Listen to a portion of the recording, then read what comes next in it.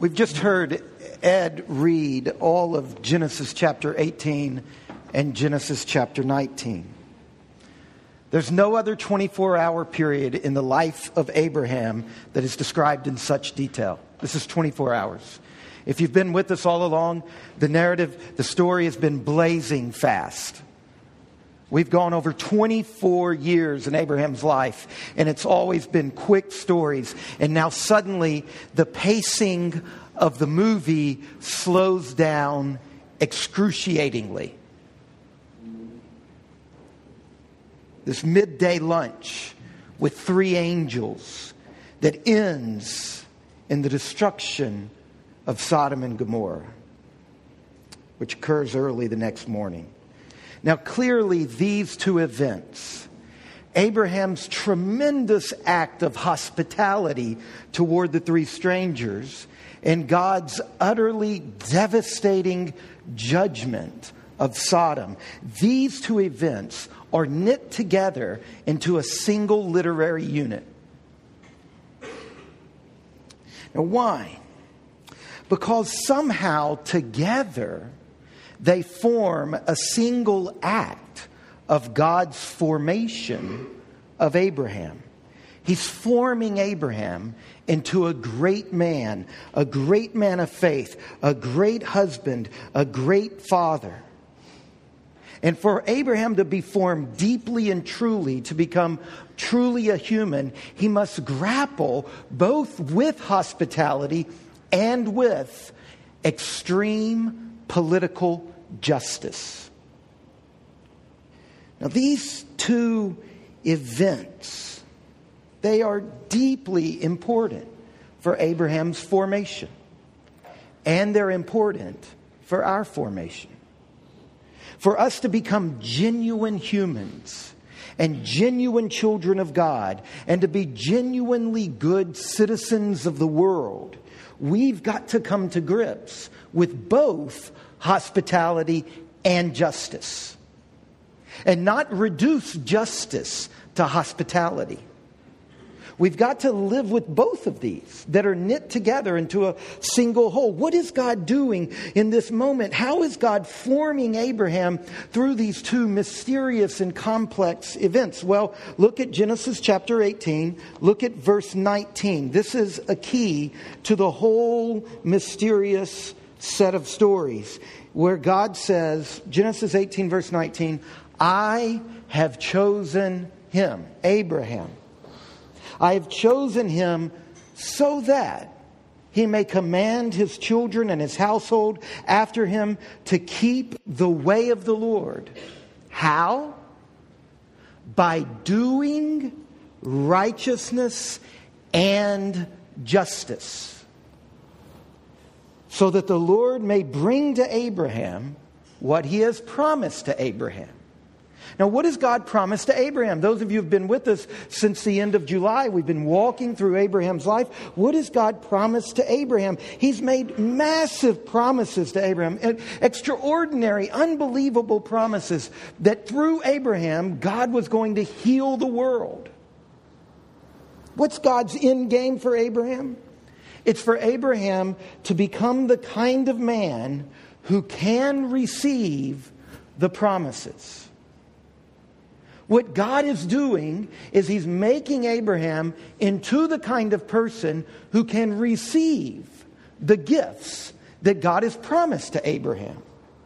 Chapter 12, 24 long years before this moment, God made these great and extravagant promises. And for 24 long years, God has been at work in Abraham's life, forming him so that he can actually receive what God promised to him.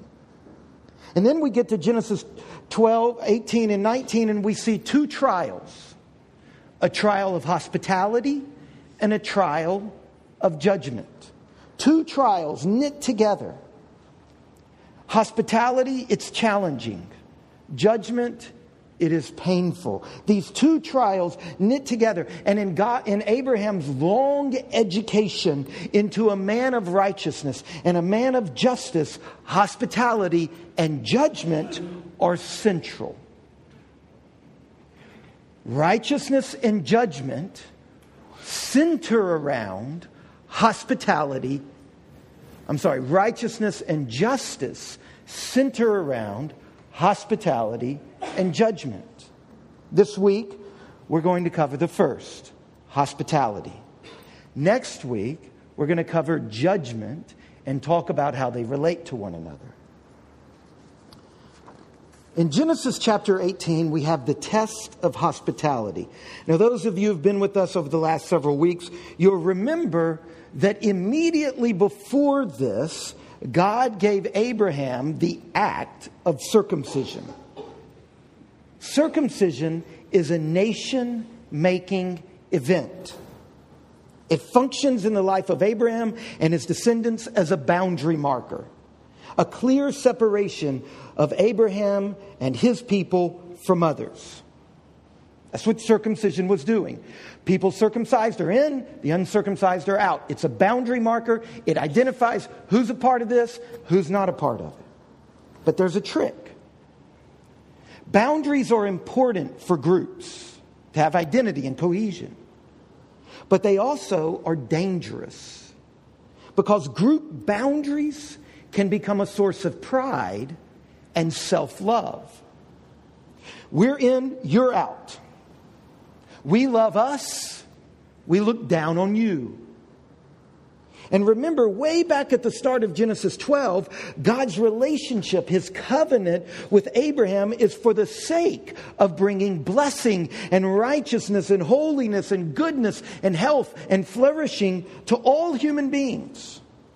The Bible is the story of how God is dealing with evil in the whole world, of how God is taking evil out of this world and healing the world. So here, immediately after his circumcision in Genesis 17, Abraham is tested. How will he now treat the outsider?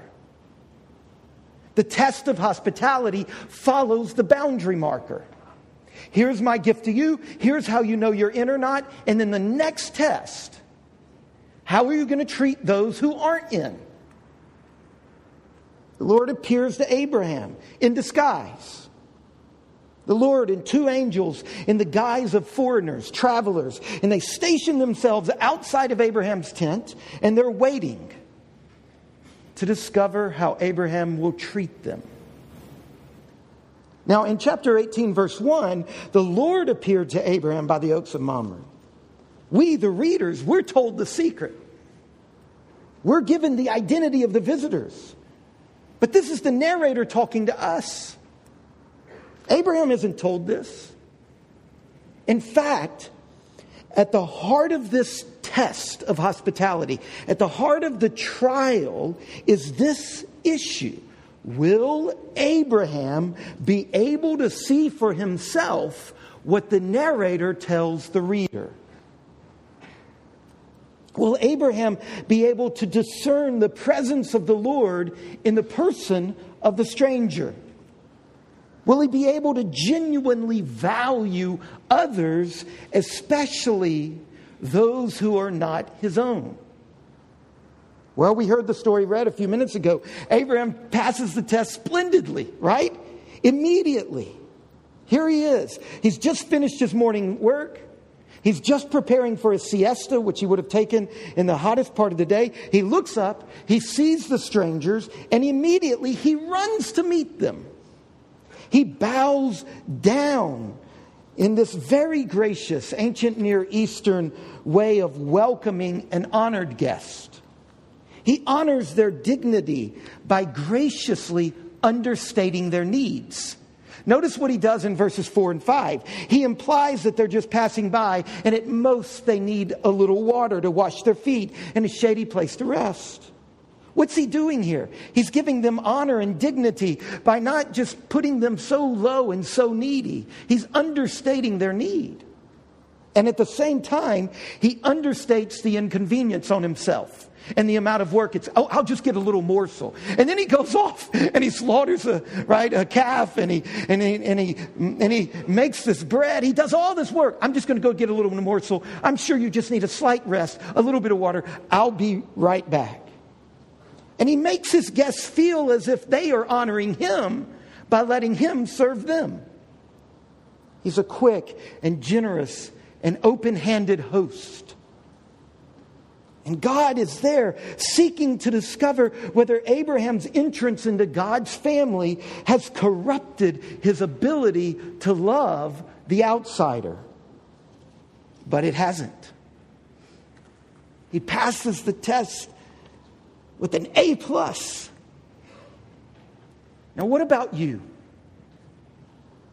Those of you who know the love of God, who have been graciously saved and forgiven and included in God's family, has that reality formed you in the habit of hospitality?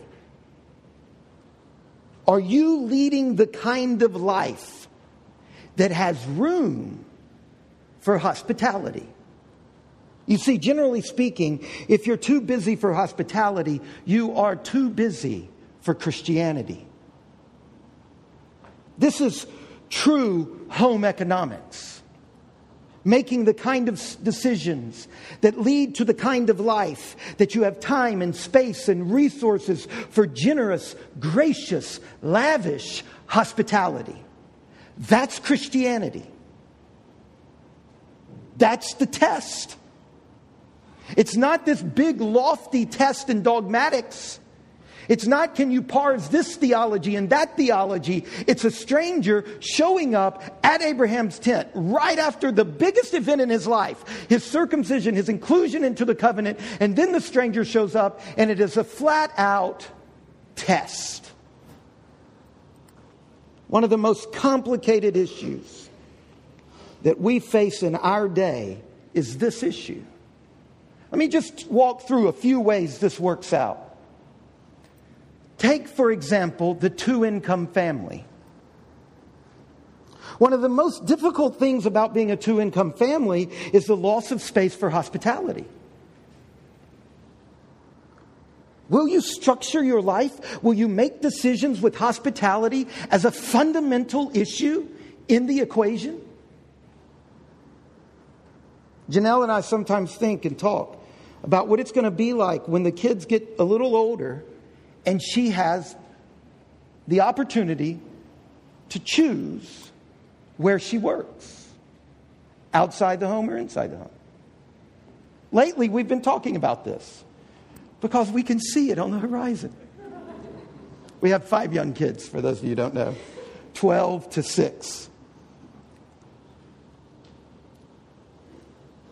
And there are many factors that go into how we're going to structure our family in the next season.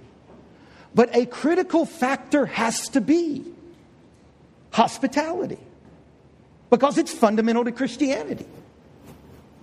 It can't only be more vacations, more spending money, affording to put all of our kids in private school. Hospitality has to be one of the factors. Not the only factor, but an important factor, because God will test us in this.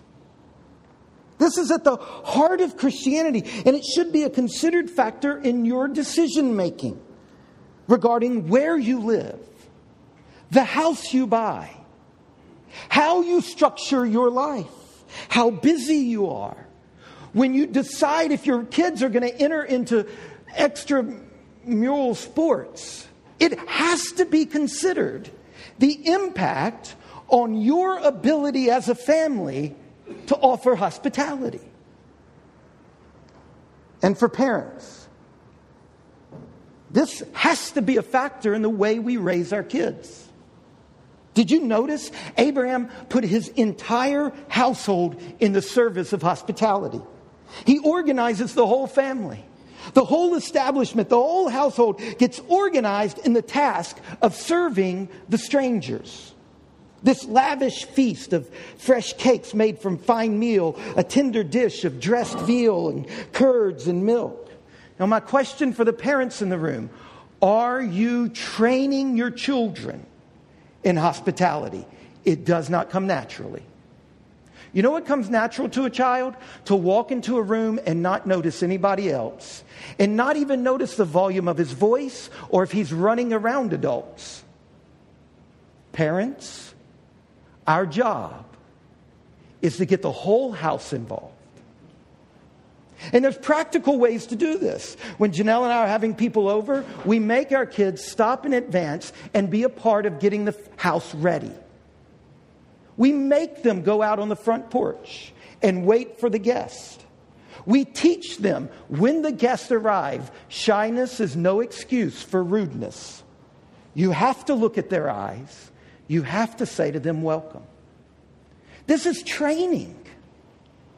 This is not something that comes natural, maybe to a few weird extroverts, the favored among us. We have shy kids just like you. We have rambunctious kids just like you. And some of them it's easier training and some of them it's harder. Some have to overcome their forgetfulness of their environment, and some have to overcome their shyness. Their soul depends on it because hospitality is at the center. Parents, are you training your children? Are you holding your children accountable for recognizing others? In my house, we allow our children to use the B-U-T-T word. My mother, from the deep south, is scandalized by the word. So you know what we tell our children? If we ever catch you using that word around your grandmother, we're going to hurt you. In other words, you know what? They are responsible to attend to their environment. This is a big part of civility in parenting. We should not let children get off the hook, no matter what their age is, to paying attention to those around them. But it's not just our bodies. Hospitality is about our homes. One of the church fathers, John Chrysostom, 4th century Archbishop of Constantinople, in a sermon of his I was reading a few years ago, he called the people in his church to add on to their houses, to build a spare room, and to call the spare room the Christ room. He said, because if you name it the Christ room, then you can remember what the Bible teaches us about when we host others, that beware, Christ is in the needy. Next to your body and your mind, your home is the single greatest resource you have for actually living out the Christian faith. Your home is. And we practice the Christian faith at a fundamental level through our homes. Do you guys know Phil and Leanne Wickline? Do you know that they added onto their house so that they could host? Because there were 7 people squeezed in a house that barely made room for them. Leanne's been reading books and thinking about homemaking so that she can host and be hospitable. The Cooks are going through a similar renovation. And Paula told me the other day, I don't care about knobs on drawers and colors and all that. I just care about people flow. And dominating her imagination is how their home is fundamental to their Christianity. And the Ditos, they have this remarkable basement apartment that they use for many things, but at the center of it is serving international students over and over who need to live in such a place. Have you ever been to CJ's house? CJ has thought long and hard about the purpose of a living room. And decorating and arranging his living room so that it can actually do the thing that human architectural evolution has made it for. And we need much more of this. Homemakers, you have got to rise up and ask, what is the purpose of a foyer? What is the purpose of a dining room? You've got to dive down into these issues. You have got to become experts at homemaking for the sake of hospitality.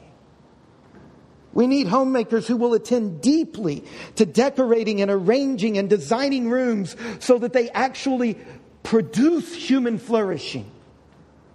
The built environment, architecture always wins. It will always trump your aspirations.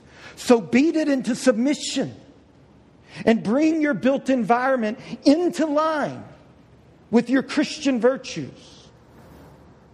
The Deatons had a remarkable house in Augusta County. And out of God's work in their heart, they knew that God was calling them to come into the city so that they could offer hospitality. Their house didn't sell, so they holed up in a little townhouse while they were paying 2 mortgages, waiting on this house to sell for far longer than they had signed up for. And as soon as it sold, they moved into a house that they could serve the community from. And I've lost track of how many people. I mean, we could have people in this room stand up who've stayed at their house and have lived in their house. The Hiwavitas. Where are Kim and Indy? Are they here? Kim and Indy. They came there. Indy came to our small group one week. The next week his wife came. The next week we needed a new place to meet. And they opened up their home, even though their home is not ideal for the size of quasi-small group that we have. And parking is so complicated. And the list goes on and on. Our church started in the very beginning by people who had been shaped by God into remarkable hosts. But don't misunderstand me. Hospitality in the Bible and the Christian life is not entertaining. Hospitality is about enlarging and extending ourselves. Just like you enlarge your table, you put in a leaf so that you can bring up another chair. Hospitality is about enlarging and extending our hearts to fit someone else in. It's about the inner stretching of the heart. Because if you have someone over, but you don't open your heart to them, that's the inferior product of entertaining. That's not hospitality. Ed and Esther Good. The first time I met Ed, our church is not quite 4 years old yet. The first time I met Ed, one of the first things he said to me is, I don't know if I can do another church plant. Esther, one of the earliest things she said to me was, we're hurting because we've come out of a painful situation. And both of them, who had no peers in the church plant, in their age or their wisdom, they opened their heart to a church plant. And if Ed and Esther hadn't opened their heart to this church plant, I'm not sure it would have ever happened. Mary Beth Hogan, how many of you, I mean, you don't have to raise your hand, but how many of you have been to Mary Beth's house for a setup called Let's Make Some Applesauce Together? The list goes on and on. The Pasquarellos in Lakewood. But I want to stop and ask this question and wrap it up around this. Why? Why is this so important to God? Well, there are several reasons. I won't go over all of them. And it takes the whole rest of the Bible to unpack why this is such a crucial thing. A couple real quick. Throughout the Bible, we see that the concrete actions of hospitality are one of the fundamental responses to God's generosity. God has been so gracious and generous with Abraham. And it's because of God's grace that Abraham has been invited into a friendship with God. So many of us in this room, we've seen our sins very clearly, and we know how dark and rebellious and sinful and selfish our hearts are. And yet God, in His great love to us, sent His only Son to die for us, to forgive us, to make us a friend. He opened His heart. He extended His heart to us at great cost, great inconvenience. And in the Bible, we see that the concrete actions of hospitality are a response to that. And we also see in the Bible that the concrete actions of hospitality are an expression, a tangible expression of our love to Jesus. We're not going to go into it, but in Matthew 25, there's this passage where Jesus says, look, when you're doing hospitality to others, you are doing it to me. You're welcoming me. Now, this is mysterious. But somehow, when Christians encounter other people, we see someone who is valuable and made in the image of God, no matter how tarnished that image is, no matter what religion is at the center of that image, no matter what sexual lifestyle is at the center of that image, no matter what they vote for that you don't vote for is in that image, we see in this person, tarnished as it is, the image of God. Now look, coming right next is judgment. We're going to deal with that next week and how these relate. But you got to go through this first to get there. And you can't deny judgment for sake of hospitality. And you can't deny hospitality for the sake of judgment. They both are right together. When we feed and house and give our full attention to another person, we are tangibly loving the Jesus that we sing all of these songs to.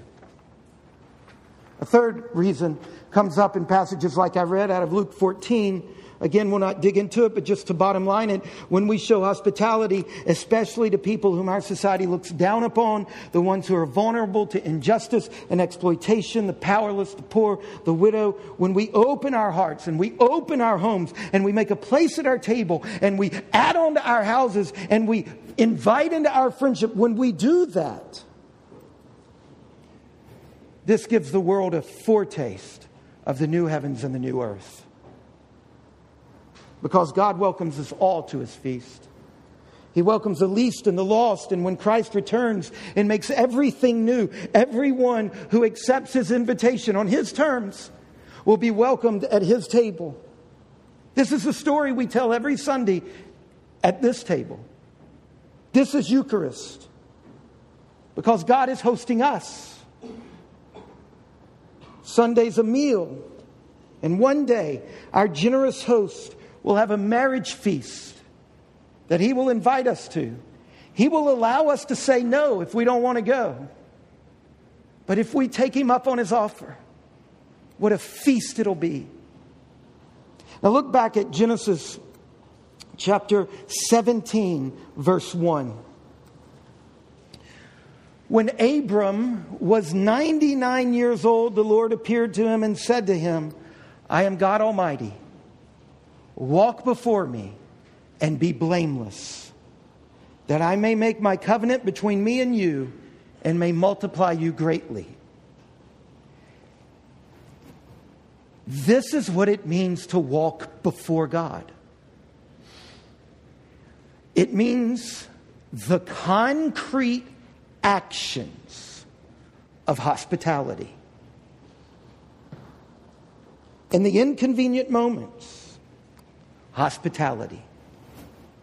When you're married, organizing your family and training your children, if God gives you children, and designing your house and structuring your life to be hospitable. When you're not married, designing your life and structuring your life in whatever place you... Abraham was in a tent. He did it great. Lot was in a city. He did it terrible. Lot had a house. He failed at it. Abraham was a nomad. He succeeded at it. Look, you can't say, when I get this, that, or the other. This is at the heart of Christianity. Structuring our lives. This is the Christian faith in action, which, by the way, is the only faith that exists. Faith in action. Let's pray.